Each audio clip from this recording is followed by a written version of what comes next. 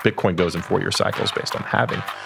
And I'm sure 2 years from now, when everything is fine again and prices go up again, people are going to get excited, they're going to get greedy, and they're going to pump things up on leverage.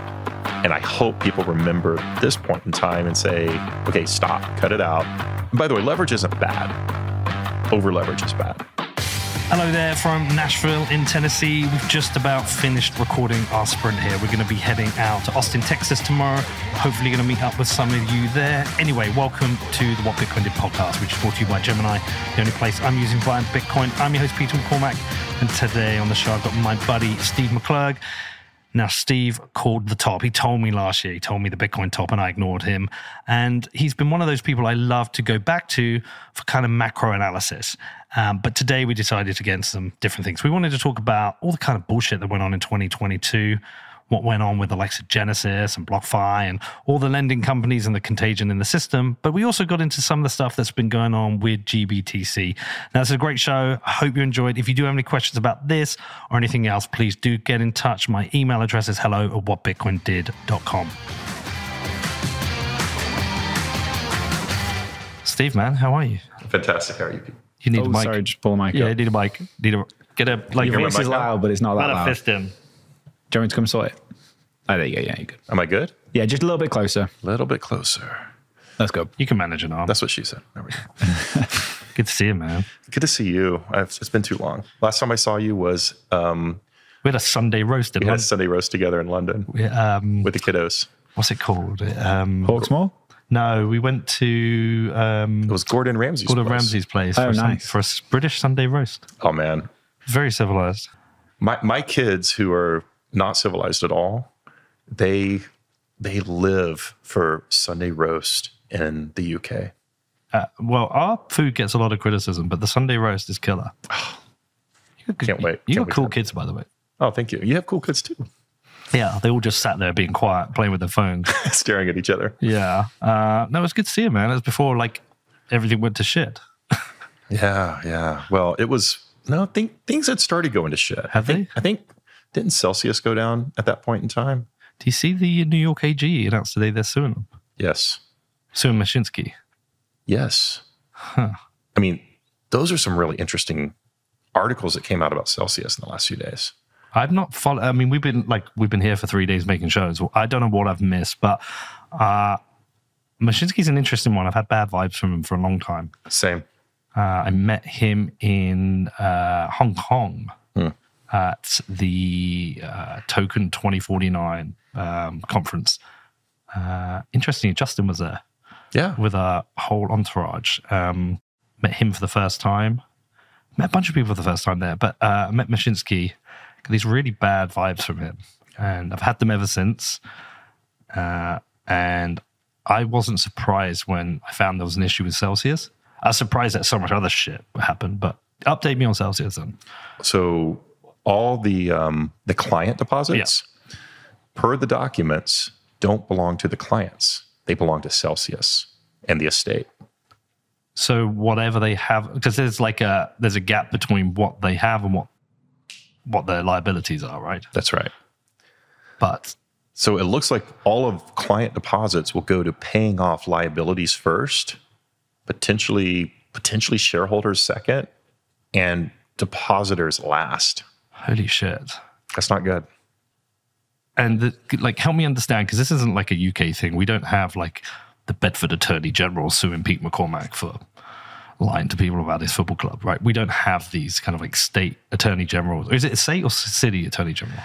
Well, you've got attorney generals of the U.S., of the state, of different districts, of cities, but this one in particular is being tried in New York.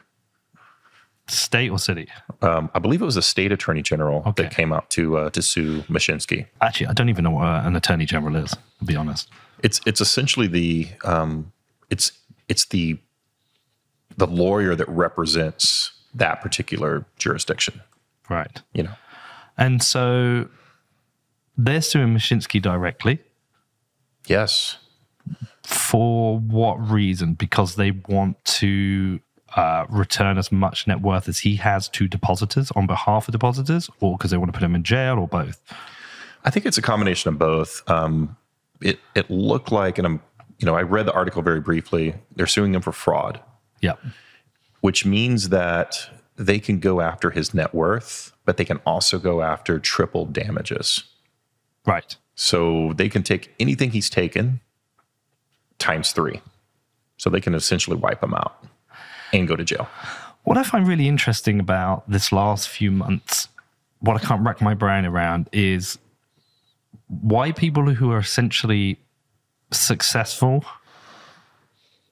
relatively wealthy compared to a lot of other people, have been so reckless that they've risked bankrupting themselves, risked destroying their reputation, risked destroying the lives of themselves and their family for what appears to be like pure greed. Because, I mean, I never liked Celsius, but I think they could have built a fairly solid business without being reckless. Similar to across, we've listed here, we've got a few here, 3AC, BlockFi. I mean, FTX is another one. If they'd have been responsible and not reckless, I feel like they could have built a big, successful business. I just don't understand what these people are fucking doing. Well, I think there's 2 things going on here. Usually Ponzi schemes. Okay, let's just talk about those for a moment. Ponzi schemes don't start off as a Ponzi scheme. People don't say, "Oh, I'm going to go out and get people's money and then get the next guy's money and then give the first guy some of his money, and I'm just going to keep doing this until it falls apart." That's generally not what happens. Generally what happens is they're taking people's money in, they think they have a good idea, they start managing it, something goes wrong, and they don't want to upset their investors, or they don't want everybody to pull out. So they're like, well, I'm going to kind of make an exception this time, right? And they might do something like, somebody wants a redemption, and they might pay out a dividend just to kind of keep everybody happy and keep everybody in so that they can make it up, right? Like sometimes they have good intentions. I mean, I hate to call it good intentions, but like, well, I can make up this hole. But as you keep trying to make up that hole, the hole gets bigger and bigger and bigger and bigger. And it's a certain personality, obviously, that thinks that way, right? So that's usually how a Ponzi scheme evolves. They're like, well, if I can just keep it up a little bit longer, I can make up the hole. And that seems to be what had happened with FTX, right? It turned into a Ponzi scheme. I don't know. I mean, a lot of people say that, it was a fraud from the beginning. I don't know if that was the case. It could have been, but I truly believe that they had a hole that they kept trying to fill. And when you keep betting on black every time in the casino and you keep losing, eventually you think you're going to win, but you don't. Eventually you're just wiped out.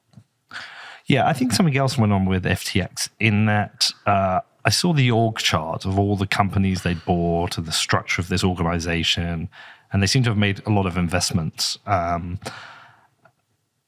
know myself, I look back at my career history, right? I built a very small advertising agency that got to 35 people, and that was challenging, really challenging. And eventually that company failed. We lost a big big advertiser, and we had to shrink it, and then eventually it failed. That was hard. Mm-hmm. This is my first podcast. We've been through ups and downs. It's hard, and this is a team of 5 people. I don't know Sam's full career history or the career history of everyone who was alongside him, but to build a company that fast and buy that many companies, I feel like something ran away from them, and they just also didn't know what the fuck they were doing. I mean, that's very well possible. And I don't know if you've ever been around the whole Silicon Valley group, right? I mean, they try to pump things up very quickly. Yeah. And there was probably a lot of pressure to say, okay, well, we just gave you money. You should raise another round, and we're going to bring in all of our friends, and we're going to, give you even more money at a higher valuation. And you've got to figure out ways to deploy that capital. And I'm not saying that that's what happened, but it seems to be pretty close to what happened, and then they just couldn't manage it. But going back to the second thing that happens, that I think happened in all these cases is a lot of people wanted to create a marketplace. Okay. Voyager, BlockFi, Celsius, FTX, they're all marketplaces. Marketplaces require 2 sides of the trade. There's people that are putting up their money to get returns, to get yield, and then people that borrow, and they have to pay a higher yield to borrow the money. Now, it wasn't a true two-sided market. I mean, how many people out there do you know that was saying, "Oh yeah, I'm going to go borrow money from Celsius and pay 15%"? Yeah, it's very rare. You get the odd person here or there wants to borrow. Maybe they're buying a house, or I know it happens. I've tended to find the kind of people who borrow against the Bitcoin are the kind of people who've got a shit ton of it. Yeah. Yeah, like I got 1,000 Bitcoin, 500 Bitcoin, right? I'm going to borrow against like 50. And yeah, maybe that time it's like $1 million, $2 million. And like, it's a small amount of their Bitcoin net worth, but that $2 million allows them to buy a house, and they know their Bitcoin's still there, and they think the price is going $100,000. Like that's the trade that I think. I don't think there's many. I could be wrong. Never felt like there's many people who want to borrow like $1,000. That's right. But there's a lot of people who want to lend $1,000. That's right. And get their interest. 0.1 Bitcoin, half a Bitcoin. So if there's not another side of that market, what do? You go out and find degenerates who are willing to borrow at a certain rate, and you prop them up. I mean, if you look at, kind of go back to the list again, like Celsius or even Genesis, right? You got to find those people that are willing to take the loans. And who are the only two major counterparties that are willing to take the loans? Alameda, Three Arrows Capital.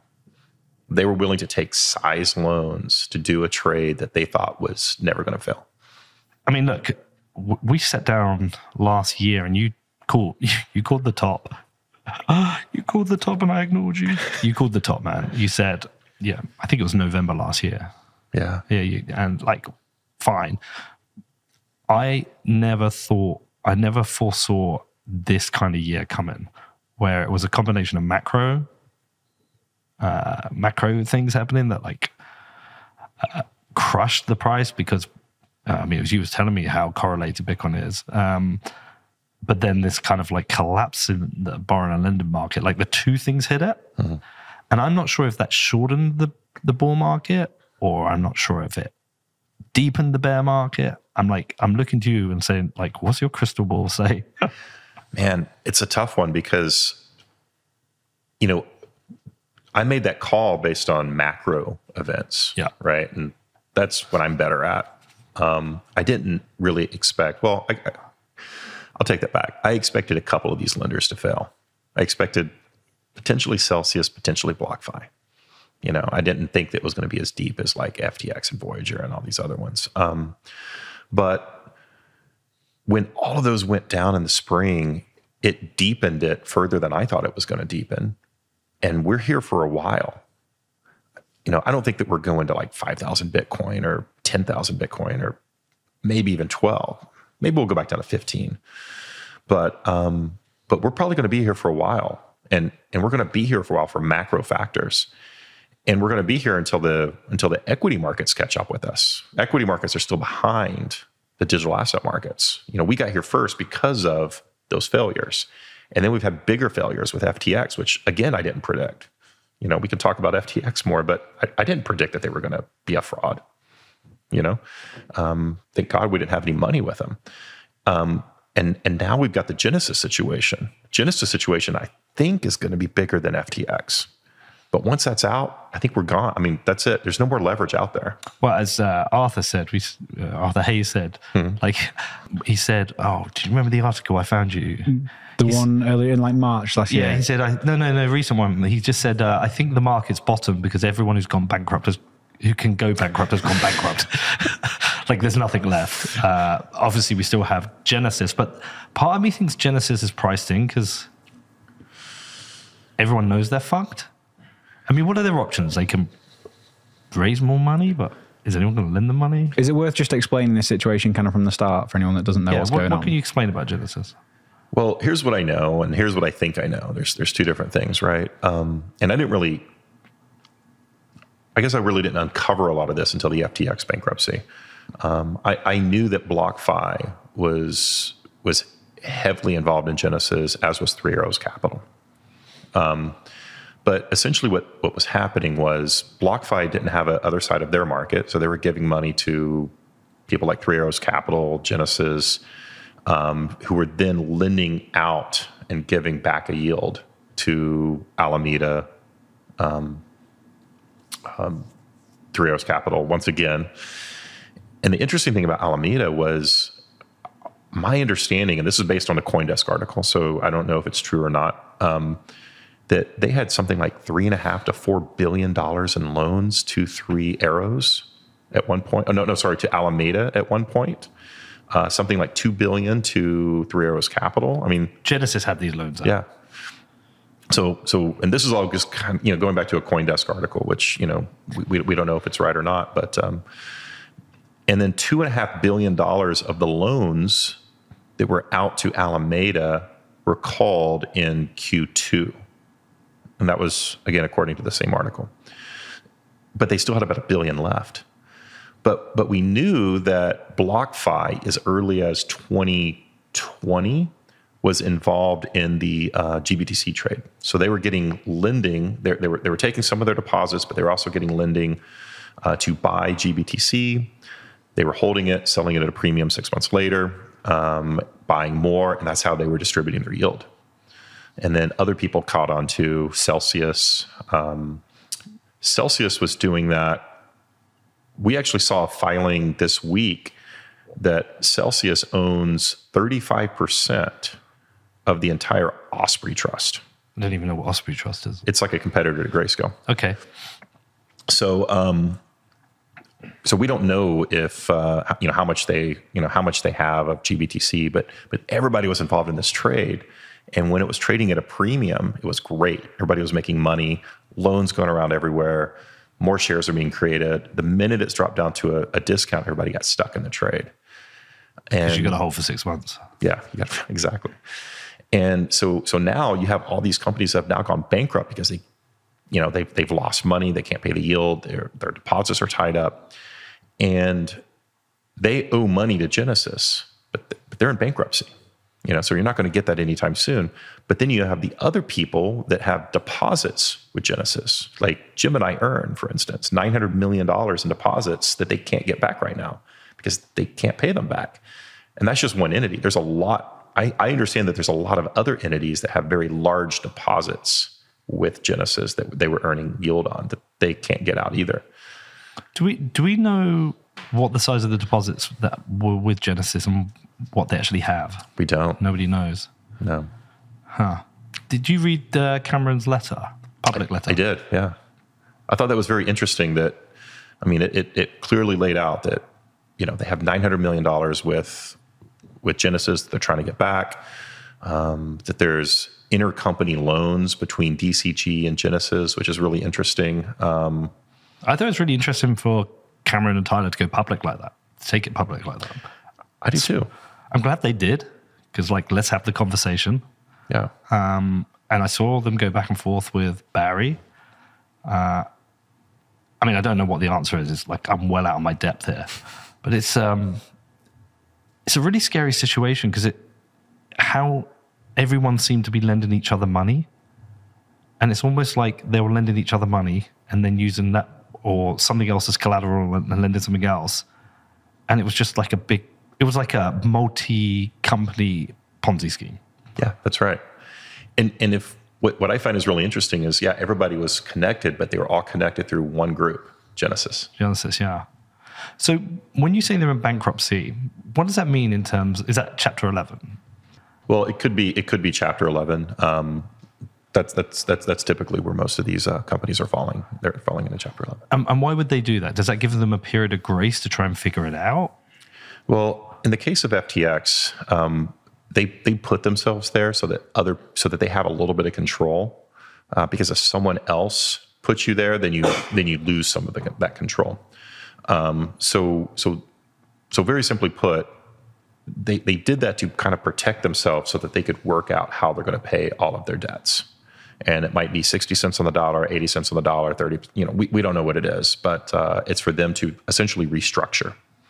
And that's really the purpose of all of this, to restructure and figure out the legal way to do that, because they're just so in debt they can't pay their bills anymore.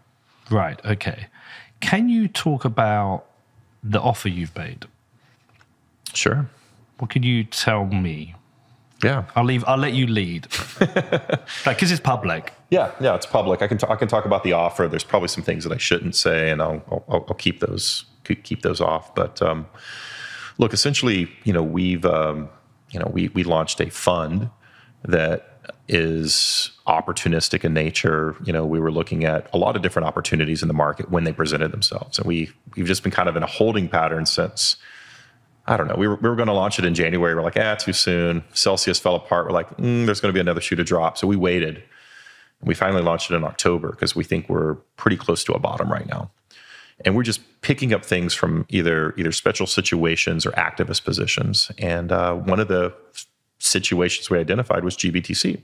We thought, okay, well, we're trading at a 47% discount right now. And at the time we looked at it, in a very hard way, it was essentially buying Bitcoin at 9,000. Okay. Right? Which is a pretty good deal. By the way, that's still the case, buying Bitcoin at 9,000. So, and the idea is a few different things could happen. If an ETF is approved and it's converted, or if redemptions are made to the trust, or if there's a tender offer, all of these things are in the realm of possibility, then you would essentially be buying Bitcoin at 9,000 and then getting it at 16.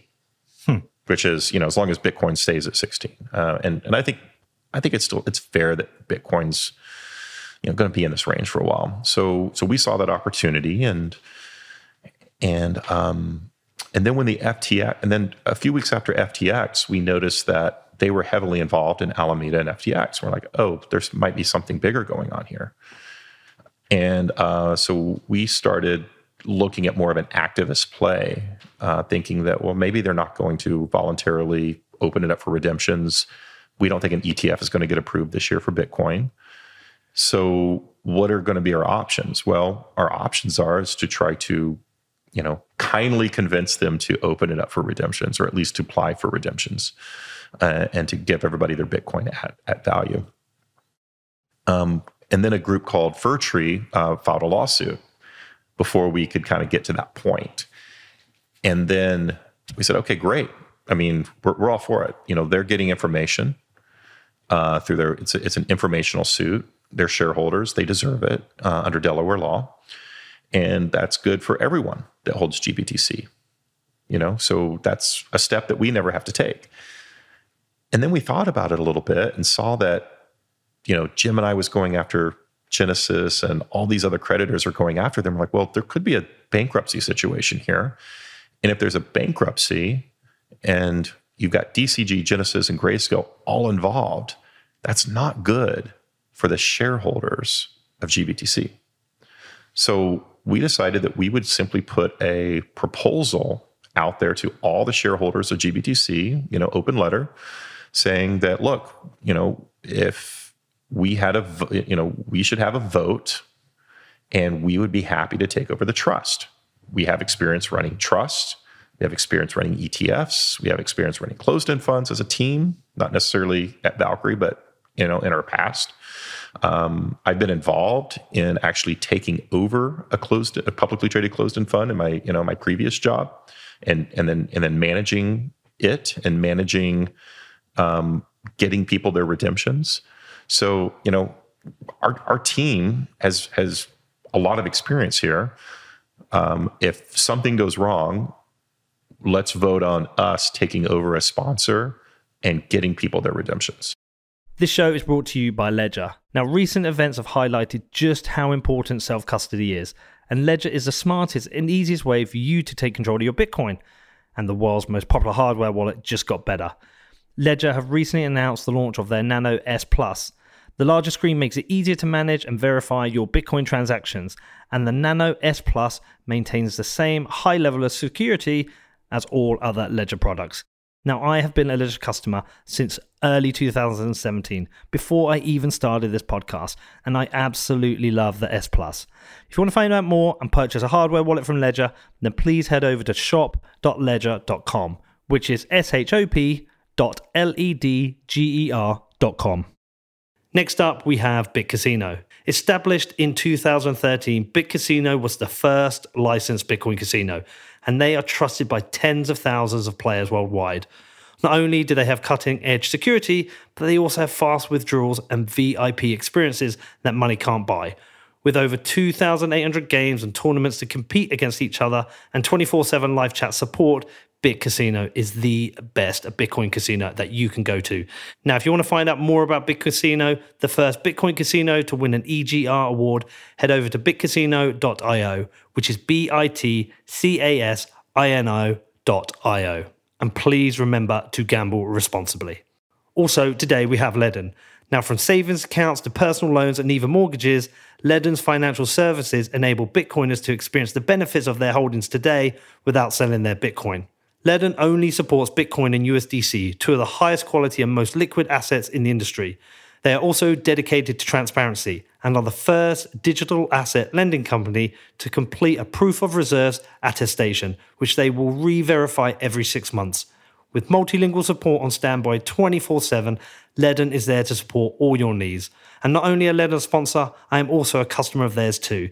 Now, if you want to find out more, please head over to ledn.io, which is LEDN.io.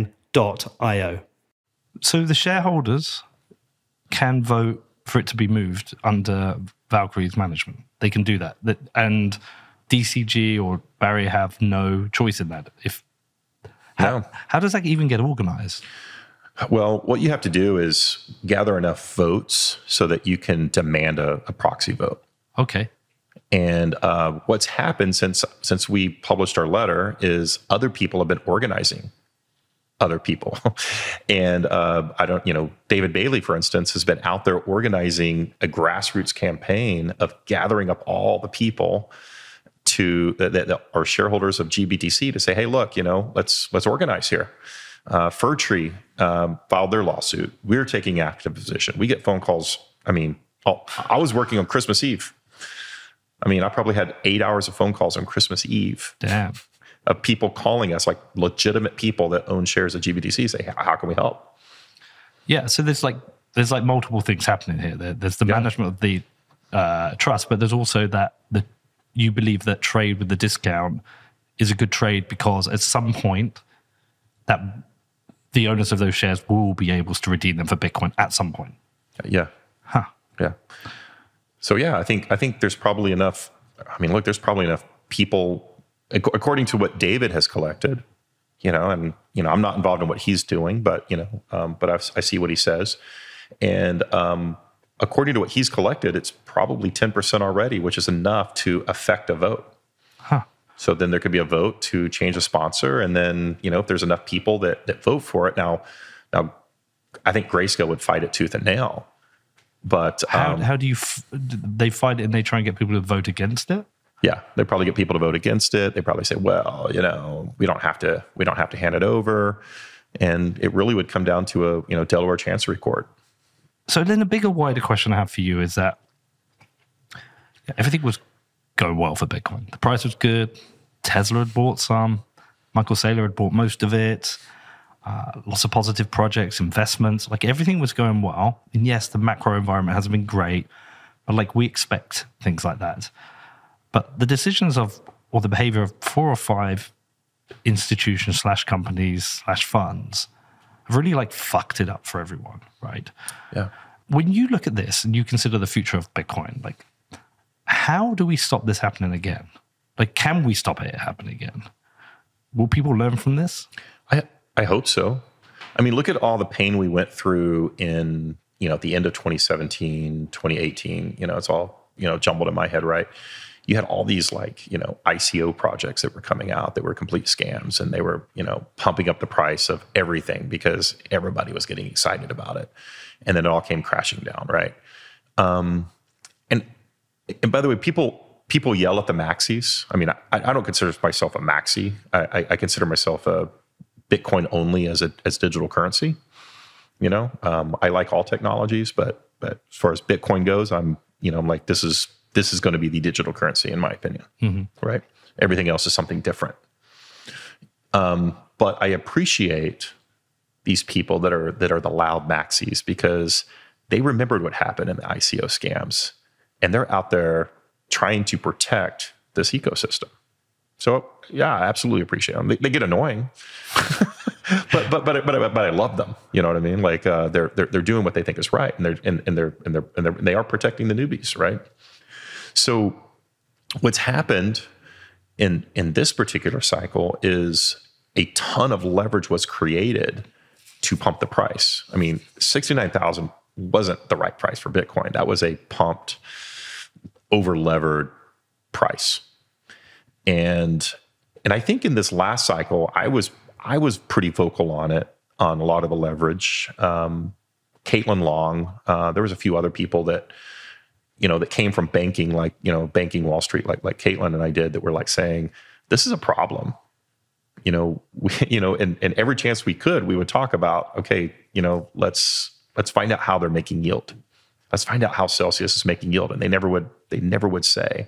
And we told people to avoid those platforms, and we avoided them. Anybody that was trying to produce, a massive amount of leverage, we were avoiding them. And I hope that people will speak up in the next cycle. Bitcoin goes in 4-year cycles based on halving. And I'm sure 2 years from now, when everything is fine again and prices go up again, people are going to get excited, they're going to get greedy, and they're going to pump things up on leverage. And I hope people remember this point in time and say, okay, stop, cut it out. Let's, and by the way, leverage isn't bad. Over leverage is bad. Yeah. And you can't really stop leverage, right? No, you can't. Do you think... how do you buy a car without leverage? How do you buy a house without leverage? Yeah. Right? Do you think there can be a market for borrowing and lending with Bitcoin? Yes. It can work. Yeah. Yeah. There just has to be a two-sided market, and it's not going to be these ridiculous yields that we're seeing, right? I think there's a market out there where somebody has Bitcoin that they collateralize because they need to buy something, right? I mean, that's really how I see it, right? If I'm holding my Bitcoin and I don't want to have to sell it and pay taxes when I sell it, I can collateralize it to borrow some dollars to buy a car, buy a house, something like that, and that's fine. There's a reasonable interest rate that you would pay on that, and then there's a reasonable rate that somebody else would borrow against it, right? It happens all the time, and I think as the ecosystem grows, there's going to be a reasonable, lending market there, but it has to be two sides. It can't just be some pop-up, lending platform or marketplace that's one-sided and have to go find, go find people to run a hedge fund with your money. Like, that's not the proper way of running, of offering leverage. Do you think that perhaps the market isn't mature enough for it at the moment, and that's why it happened? It's not mature enough for it. This is how banks work. Yeah. Right? When you put money in a bank, the money's just not sitting there. The money is used to lend people money to buy houses and cars. It's really simple, and there's due diligence done on the people, and sometimes they get over leveraged and blow up and things go wrong. But generally banks work out, until they get into exotic instruments like they did in, 05 through 07. Okay, back to your crystal ball, which I should have listened to. Danny and I should have listened to when you sat there and told us. I'm going to ask you what your outlook is for the year. Like, you don't have to give me a definite answer, but what are the range of things that you're thinking about or looking at on the macro environment? Because we are so correlated to the macro environment. Yeah, I think from a macro perspective, and I'm going to talk specifically to the U.S. Because a lot of other markets follow it. But in the U.S., the Fed is going to raise rates at least 100 basis points more. Inflation is still a factor, despite a lot of people saying that 100 basis points is 1%? Yeah, another 1%. Yeah, okay. Could be 150, could be 200 basis points. What's the current rate? What is it, 475? Okay. Yeah. So, so it's, that's going to make a tough environment because companies that have corporate debt are having to borrow now at a higher price, which means their debt service is higher. Especially high-yield bond issuing companies, so junk bonds. And those companies can barely make their debt service as it is, but if rates go higher, it's going to be a lot tougher. And then you're going to have a lot of situations like Toys R Us and Sears and, some of these other ones that we remember in the last 10 years. But it's going to be very difficult for these companies to buy commodities, produce something, sell goods, and pay high rates to just keep their companies operational. And a lot of these companies should have failed in the last 10 years anyway, but low rates kept them alive, which is why we've been producing a lot of junk into the market and people have overconsumed. So I think that starts going away. Some of those companies start going away.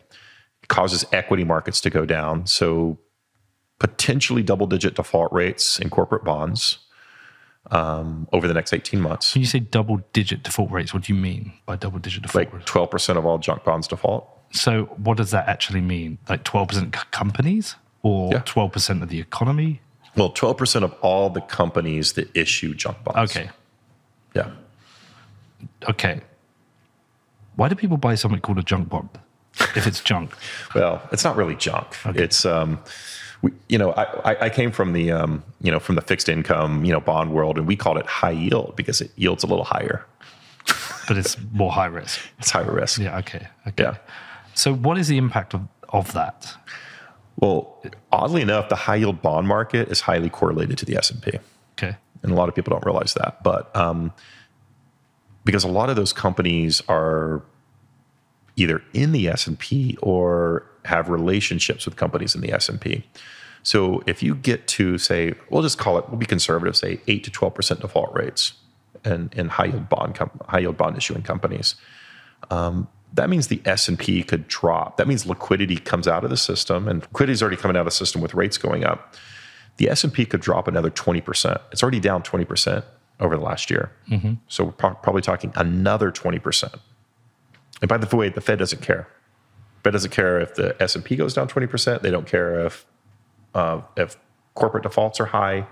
They care about two things: inflation and unemployment. Right. But in trying to reduce inflation, they're going to raise unemployment, or do the jobs just migrate to other jobs? Well, that's kind of what's happening right now. Is we have a lot of open jobs, but it's mostly in the service sector and in the manufacturing sector, or in the farming sector. Right? People don't want to work those jobs. People want to work at Twitter and drink mimosas in the morning, work for a couple hours on a beanbag, and go to early lunch with their friends and go for the rest of the day. I mean, I don't know if you saw those videos. I did see those videos. They're amazing. Like, to the point where I almost thought, is this real? Yeah. Like, when they talk through their day, have you seen these videos? No. It's like, I got to work and I got myself a green tea mocha thingy with a vegan almond brownie. And then I went to my pod and had a meeting. And then I went for lunch at this place. And then I went for dinner and had mimosas. And then we went to this place and went dancing. It's like the most, it looks, to me, it looked like it was satire. But it's not. It's not satire. And these videos. And who produced this? Somebody is telling their day on TikTok or some bullshit. Okay. I actually think that it wasn't. I actually think that the companies were producing this because they were trying to hire people. And they're like, look how great it is working here. Look how great it is to work at LinkedIn. You do no work. You eat and drink all day. And then you get drunk in the evening. Yeah, that's right. It's like our job. Hey, I'm 5 days. 5 days no beer. But that is, I mean, it sounds crazy, but like people couldn't find enough. I mean, there weren't enough people to hire, and they needed bodies, and they couldn't overwork people because people would just leave. So they're like, all right, fine, we'll give you can work 4 hours a day and do whatever the hell you want, and we just need bodies to do a couple of things. But that's all gone now. I mean, companies can't find enough people to fire. Yeah, that's exactly right. But I know the Fed are mandated to keep unemployment low, but aren't they doing everything at the moment to do the opposite? Well, their mandate is to have stable employment at a low rate, but right now unemployment's too low. Okay, so 3.5% is too low. 5% is I would say that's a fully employed system, because I mean, just think about society. Okay, 5% of the population are unemployable. Yeah, I mean, it's just basic behavioral science. So when you have 3.5% unemployment, that means 1.5% of the workforce is just completely unemployable. You're fucking idiots. Yeah, and then you can't hire anybody because nobody wants to leave their the jobs that they have. So you need to crush demand to get that 1.5% out of work. That's exactly right. Right. So when you hear about demand destruction, you think that sounds like fucking idiotic. Why would you want demand destruction? But actually, there's a logic to it. Well, there is, and here's the logic. Okay, we had a good 10 years after the financial crisis where we had easy monetary policy, but inflation was pretty muted. The reason why was wage growth. So wage inflation, wage growth is what drives inflation. And everybody said, well, inflation's coming. Like, no, not until wages grow. But then we started having less and less employees for the jobs that we needed because inflation was low and because we had easy monetary policy. And then all of a sudden, inflation crashes because people are getting 10% more a year because they can't find people. They can't find people to work. Right. So, are you saying that inflation comes from wage growth? Yeah. It's one of the things it comes from. But yeah. Huh. Okay. So basically, you're saying the good times are over. Yes. Now we're doing a bit of a reset, a necessary reset. Mm-hmm. And you think those interest rates will stay high for how long? Well, I think they go up and stay up for at least the next year. Okay. So that's a problem for the government. Yes. Because they're having to pay high interest on their bonds and their debt. That's right. And so what can the government do about that? Because they've got a lot of fucking debt. It's like in the UK, we've got a lot of debt. Well, here's the breaking point. You nailed it. Yeah. Okay. Absolutely nailed. This is where the breaking point comes. Inflation's not going away. Unemployment's not going away. The U.S. just passed a $1.7 trillion omnibus bill. That means stimulus. That means they're driving inflation while the Fed's trying to control it. A lot of that stimulus is also creating jobs. I saw that. You're going to build bridges. That's right. Biden's going to build bridges. But is that in preparation for the 12% destruction? No. Oh, it's not. No. This is just, I don't even know what this is. This is just pork barrel spending. And when does this start? So, well, it starts this year, right? So you've got all this money that needs to be processed in the system, free money, more jobs, higher inflation, while the Fed is trying to lower jobs or increase the jobless rate and lower inflation. So the two are at odds right now. The nice thing about having Republicans control the House again, right? And I'm not a Republican or a Democrat. I care less about either one of them. But I like stalemate in government because that means no more spending, no more bad policy making. I mean, in the U.S. it's good when no one's in control. And there's chaos. I actually like the fact that right now they can't decide on a House Speaker. That means they can't get anything done. That means they can't do anything to mess anything else up. Yeah, again, explain that to me because I've seen who's this guy McCartney, who they thought would be the House Speaker, and then he didn't get it. What's going on here? Explain this to us as a Brit. As a Brit, it looks very similar to Parliament. Okay, so Parliament has all these factions, and they try to form a government, and your government's not formed until you have your parliamentary. Until the prime minister is elected, then they can't do anything. So there's no government that can do anything. Same kind of thing with the House. No laws can be passed until the Speaker of the House is actually chosen. Why can't they agree as Speaker of the House, though? Well, there's a small faction of the Republican Party of about 20 people that most of them are newly elected, and they're kind of, I would call them anti-government establishment. Interesting. And they're saying, look, we don't want somebody from the establishment that's been a sitting politician for a long period of time, that's passed all these laws that have increased spending, given away money, like all the problems that we see coming. I mean, by the way, I kind of agree with them. No. But I always think green politicians, when I say green new, not as in the environment, these kind of green politicians come in with good intentions, realize they can't make change, and just become part of the system. Look, AOC. Okay. I was a massive fan of AOC in the beginning. I mean, by the way, I agree with probably maybe less than 10% of her policies.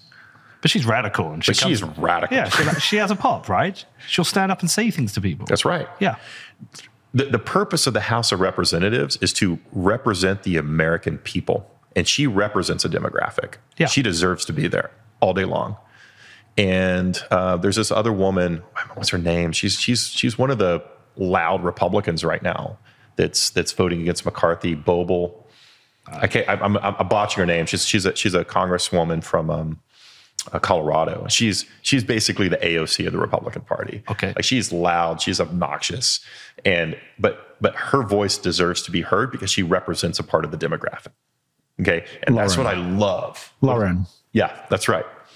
And that's what I love about what the House of Representatives is supposed to be. And when AOC came on, she went up against this establishment politician that didn't care about his constituents, and she ran a grassroots movement, got him out, and she was loud, and she opposed her party, she opposed the establishment, and now she's the establishment. This show is brought to you by Gemini, who I am using exclusively for buying and selling Bitcoin, but whilst we're at the bottom of a bear market, I'm only buying. We're hodlers, right? We hodl through this.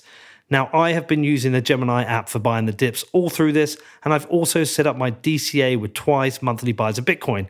Both the app and the website make buying and selling Bitcoin super easy, and Gemini have invested in building leading industry security since day one. Gemini are also running a special offer for listeners of What Bitcoin Did. All you need to do is head over to gemini.com/WBD, and new customers will get $20 in Bitcoin when they trade over $100 or more on Gemini. Now, if you want to find out more, please head over to gemini.com/WBD. That is GEMINI.com/WBD. Next up, we have Fidelity Investments. Now, one of the most regular emails I receive is people asking how to break into the industry.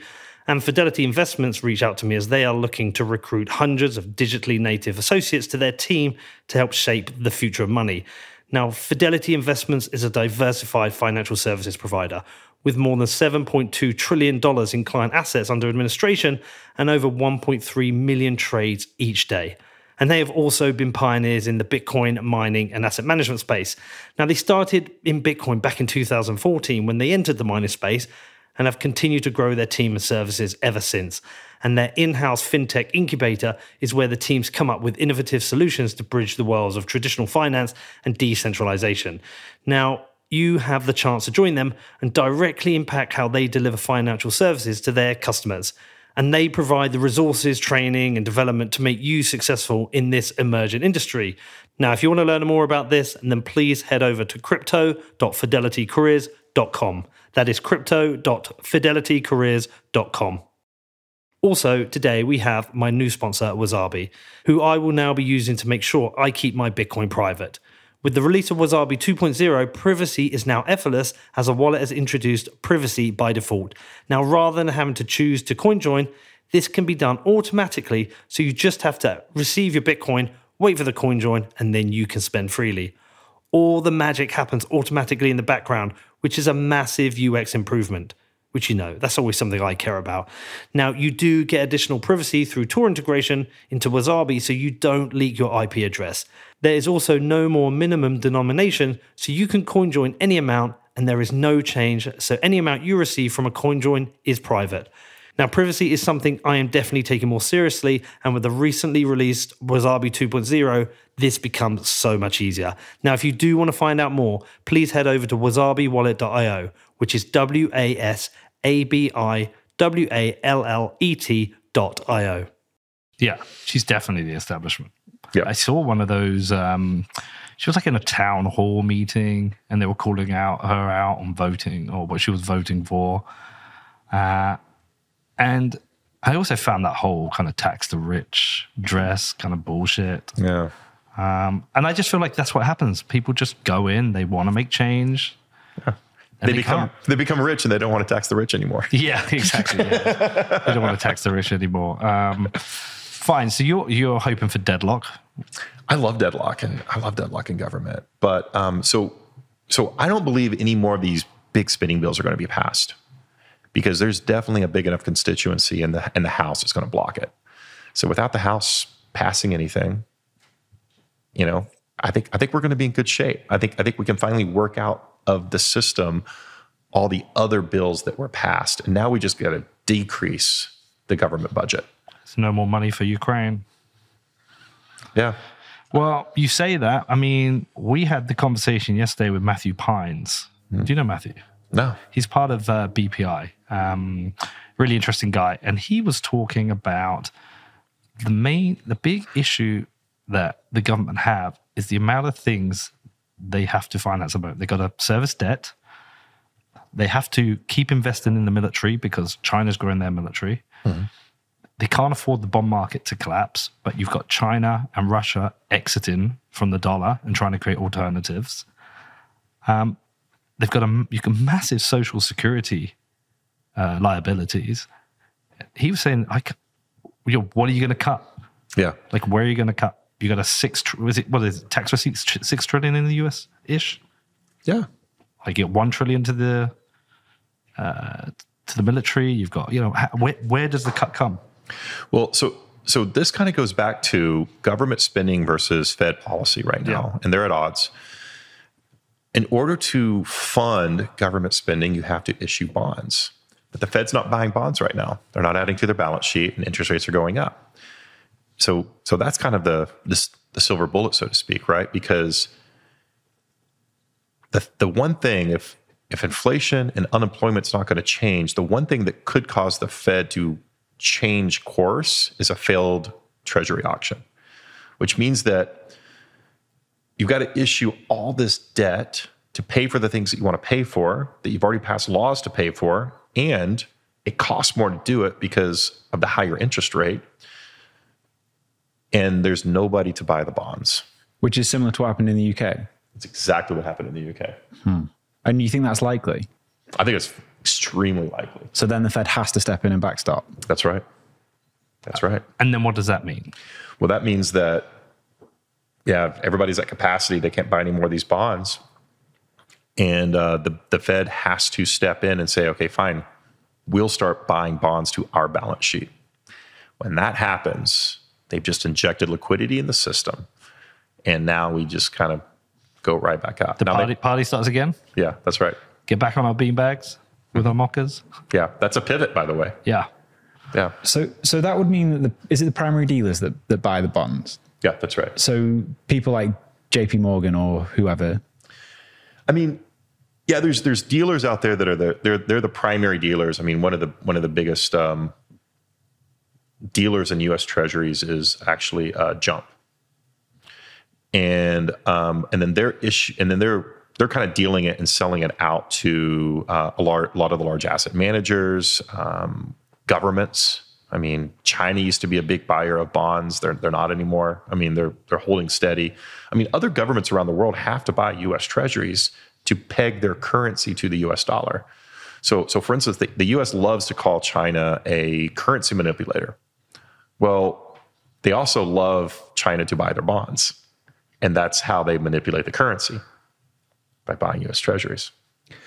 But for those primary, do they have to buy bonds? Do they have to turn up to the market like JP Morgan or Goldman or whoever? They don't. They don't. So if there's no demand from the other side, they'll just not bid. Yeah, that's right. Yeah, that's what's called a failed auction. So do we want this? Kind of. Just because we want the party back. We want the party back, yeah. I'll tell you what we really want. What we really want, I mean, this is the most sensible thing that could happen, and it's never going to happen. So this is the second best thing, is for our government to restrict spending, to create a budget that is balanced. You fucking crazy? I am crazy. That'll never happen. I live in a dream world. I brought this up a few times. We interviewed a guy called Dan Tubb recently, King Bingo on Twitter in the UK, and we were talking about why our government can't get out of the situation they're in. Tax receipts are about $1 trillion in the UK. Spending's about 1.15. So basically, they're increasing debt by about 150 billion a year. Mm-hmm. And we went through an exercise of saying, well, if you just wanted to be at break-even point, you kind of need to take it. It was about 120 billion.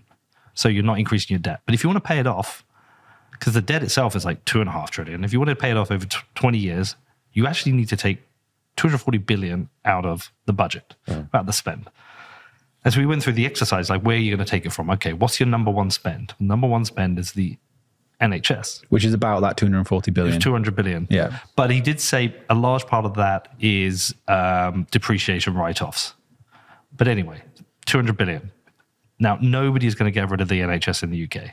They're always just going to increase spending on it because it's a political weapon. The second biggest thing is servicing debt, which is 120 billion. Well, you can't get rid of that. That's right. So we were going through the list, and it was like, what do you cut? Where do you cut 240 billion from it? Now, look, you can, because what you can do is go and privatize half of the NHS. Cut the budget for that in half. There are other areas to cut it out, but there's no political popular decision here. Nobody is going to get voted in and says, by the way, we're going to cut our budget by a quarter. That means your pensions have been halved. The NHS is paid for if you earn over 20,000 a year. There is no free bus passes for OAPs. Like, all the shit that they can cut, they're not going to cut it. So it's like, what you're saying, I get it. Yeah. I mean, here in the US, it's like, okay, military spending. Well, the military complex is going to let that happen. Nope. Right? Pensions. Federal employees. I mean, you go down the list. No, that's going to happen. The best thing you can do is pause. Yeah. And that's what's going to happen for the next 2 years. We're going to have a pause. Yeah, one thing I was thinking about, Danny, in the last interview we just did with Josh, was it Hendrickson? Hendrickson, yeah. Do you know Josh? Mm-hmm. He's just an economist professor, teaches at State of Mississippi. Ole Miss. Another BPI guy. Yeah, he was saying to me, he was explaining the problem. He said the problem is that governments used to, at time of war, they'd have to borrow a lot more money. But like after a war, that massive spend on military would be cut. So their tax receipts would be able to be increased to pay off the debt. It was a very simple thing. He said, the problem is governments have essentially become massive insurance companies providing Medicare or Social Security or welfare, all these different insurance products, which essentially disincentivize people to go out and work and be productive. He was saying like that's the primary issue. It's like the issue in the UK, what do you cut? My only thing I can think, and I might be being completely naive here, but we have to find a way of weaning ourselves off these massive government insurance products. How do you do that? Do you borrow a massive amount now and you say, okay, anyone who's under 30, state pensions are gone. You've got to start preparing now. Anyone who earns over 50,000 a year has got to pay for their healthcare. And in 10 years, it'll be 40,000. Can you borrow a massive amount and wean yourself off? Is that a logical way to do this? No. No? Fuck. I mean, look, sound very smart then. Well, here's the problem, right? I mean, whether you're a governor of a state or the president of the United States, you have term limits. Okay, so... Oh, no. But you're saying it's not going to happen. Are you saying it wouldn't work? Or are you saying it's not going to happen because of the political cycle? Oh, it would never work. I mean, no, it would work, but it would never happen. Yeah, that's a difference. So I'm not a complete dumbass. Yeah. Oh, yeah. No, but it would never happen. But it goes back to term limits. So, we should be putting term limits on Congress, Senate. There's people that have been there way too long. Yeah. Right. Way too again. But the flip side of that, the problem with term limits for governors and presidents is that if you're only there for 8 years, you can issue as many 10-year, 15, 20-year bonds, 30-year bonds that you want to do things to make yourself look good and let the next guy worry about it. Yeah. And that's always the attitude. It's like, no, I'm going to spend as much money as I can to make myself, to give myself a legacy, and then let the next guy worry about how they're going to pay for it. Yeah, I mentioned this thing before. I kind of feel like government should manage a budget. Yes. And if you want to borrow outside of the government's budget, then that should be forced to a national election. Okay, sure. This government has been in power 2 years. They want to borrow this much money for this reason. That forces a general election. So the public get to decide. That's right. So the public are forced to educate themselves on why this is a bad idea. Yeah. Well, here's the thing. I mean, I'm full of naive ideas, by the way. It's not that naive, because in California, one of the things that I liked about California, I disliked most things, but anytime that you wanted to issue a bond and spend money, you had to put it to a general election, and people got to vote on it. I feel like a lot of people really don't understand how it all works as well. whenever there's any problems, you can see friends or family complain about this. Well, the government should pay for this. Like they do have this endless pot of money. They do, but they don't understand this endless pot of money has implications. That's right. Oh, man. All right, Steve, listen. Let's finish on, I'm not sure it's a positive note, but like anyone listening going, oh, okay, this sounds like bullshit. How would you advise people, without giving financial advice, how would you advise people to prepare or think about the next year, 2 years? So when it comes to the world of Bitcoin over the next year, I actually believe that even though I think the equity markets are going down, recession is already here, it's going to get worse, Bitcoin's probably in a bottom range right now. So, I don't think we go up anytime soon, maybe not until, Q4, maybe Q1 of next year. But we're at the bottom. So that's a positive note. Stock sats. Like it can't get any worse for Bitcoin. Stocks will go down. Stocks have to catch up with Bitcoin because we kind of came down, in an exasperated way, and stocks are just now catching up. But no, we're at the bottom. What do you think about housing? Oh, housing is very regional right now. There are some areas like Austin, for instance, where housing prices are starting to drop. And this is like a very popular city. But they went up really quick. They went really quick. Yeah. It's revision. People are worried about it, but all it is a reversion to the mean. Yeah. Right. I mean, we're not talking about we're going below what it was 2 years ago. We're just coming back down to earth a little bit. Yeah. And that's perfectly fine. But yeah, housing prices, I do believe home sales are slowing down dramatically. People can't afford mortgages at this rate. Yeah. So yeah, it's going to be a reversion to the mean. Some areas are going to stand pretty strong. Some areas are going to just kind of really fall flat. It just all depends. All right. Well, listen. Fuck, man. You can tell we're going to get Steve in and make us all miserable. It's not that bad. Steve, it isn't. Look, we need a reset. It's obviously everything's stupid. One of the interesting things, I got an email from my bank this week saying, good news, your savings will now get 2.5% interest. Yeah. Well, let's temper this. With 10% inflation in the UK, I'm still losing. But the idea of getting interest, a meaningful interest, because it was like 0.1% when I opened the account, right? To a 2.5% is great. I think the trend is right. The trajectory is right. I don't actually myself want us to get back to these 0% interest rates or 1% interest rates because I think they drive wealth inequality in a bad way. I think there should be a cost of borrowing capital. I don't know what that cost should be. A 5% interest rate when you're buying a house doesn't sound crazy. And my dad, he was like, yeah, like historically, I used to pay that. That's right. We're not conditioned to it. Yeah. I mean, my parents paid 12% when they bought a house in the 80s. There you go. Right. So I feel like we're resetting. I just worry we go back to the kind of crazy bullshit of cheap credit and I hope we don't. Yeah. Is it inevitable, though, that we end up back at basically 0% interest? I think it's going to be hard for us to get there anytime soon. I truly believe that when there's a pivot, and it'll probably be due to a failed treasury auction, the Fed will buy assets to the balance sheet, but the rates will remain high. I can't imagine Fed dropping rates below, say, 3% in the short run. Or even in the next few years, I think it stays high, and we just increase the size of the balance sheet. All right, man. Listen, do you want anyone to go and read anything, see anything, follow anything?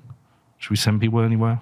I don't know. Where should we send people? I mean, I don't know. Do you want us to go and read your offer? I've got a really good one for you to read. Okay. This will blow your mind. Just because my background is in behavioral economics. Caroline. Alameda Caroline's dad is a behavioral economics professor at MIT. In the 90s, he wrote a paper on the prisoner's dilemma. Go read that paper. Go look it up. Read it. because it's exactly the same principles that she followed in turning in SBF. You'll find it fascinating. Huh. I want you to tell us more. And I'm going to pause right there and let you read it. All right, man. Listen, we'll go and read it. Steve, good to see you as always. Good to see Love you. coming to Nashville. Love hanging out. Thank you, man. Absolutely. All right. What did you make of that? Did you enjoy that? It's been a really wild 2022. It started off really pretty well. I mean, we were all fairly optimistic with things. We were fairly optimistic with the price and downloads. We felt like it was going to be a good year. And then obviously this contagion hit the system. And yeah, it's been a rough year. And it's hard just to take it as a bear market. You have to consider the people who have been impacted, people who've lost their money. You have to consider about the companies and what's going on with people losing their jobs. So yeah, rough year. It was good to go through it with Steve, just get a bit of a better picture, and let's hope for a better 2023. I'm feeling optimistic. We're going to be working hard to produce some great shows for you. But I hope you enjoyed this show. If you do have any questions about this, do get in touch. My email address is hello@whatbitcoindid.com. As I mentioned, we're going to be heading out to Austin, Texas tomorrow. We might be doing a viewing party over at the Bitcoin Commons for the Rail Bedford game. If you fancy coming out for that, then drop me a line on Twitter. Okay, have a great week, and I will see you all on Wednesday.